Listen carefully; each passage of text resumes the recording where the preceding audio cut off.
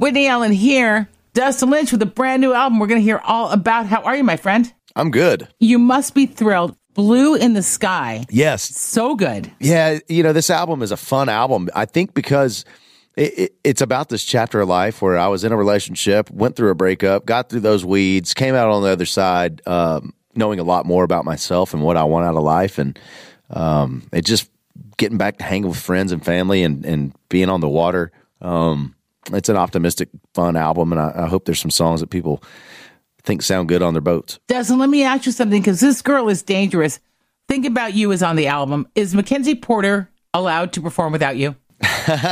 Yes, of course. And I'm loving watching her stories as she's been out on the road with, she was opening for Jordan Davis. Now she's opening for Walker Hayes. Just seeing those crowds scream back our song together is really cool. And she's a Spitfire. Yeah, Mac is, we've had so much fun kind of going through this past year and a half together in this crazy ride this song has taken us on. The summer of 2021, we weren't really touring that heavily still. So she and her husband and her friend circle, we all started hanging out on the lake and doing a lot of life in Nashville. And we've all become pretty close because of this song. I think that's probably the greatest win. Well, that's a good one for you, and the album a good one for us. You have a tour coming up, right? Yes, the Party Mode Tour. It's going to run all of 2022.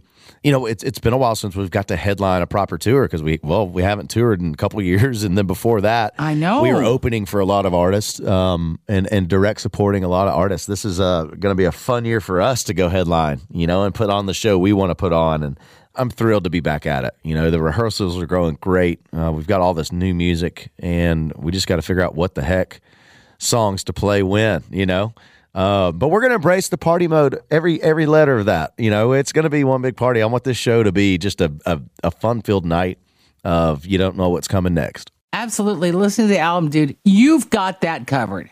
Oh, thank you. Yeah, I'm really proud of this group of songs. The town of Nashville was really gunning hard for these slots on this album. I was gunning hard. I wrote a few songs that I liked, and they're on there. I think I've got 7 on there out of the 12. So wow, look at you. It's been very, very fun to know that the creative community in Nashville is specifically writing for me now, and has me in mind whenever they get together. If I'm not there, they've got me in mind and trying to write a song that I would sing and would make sense for me to sing. So a lot of great songs flying in the inbox right now.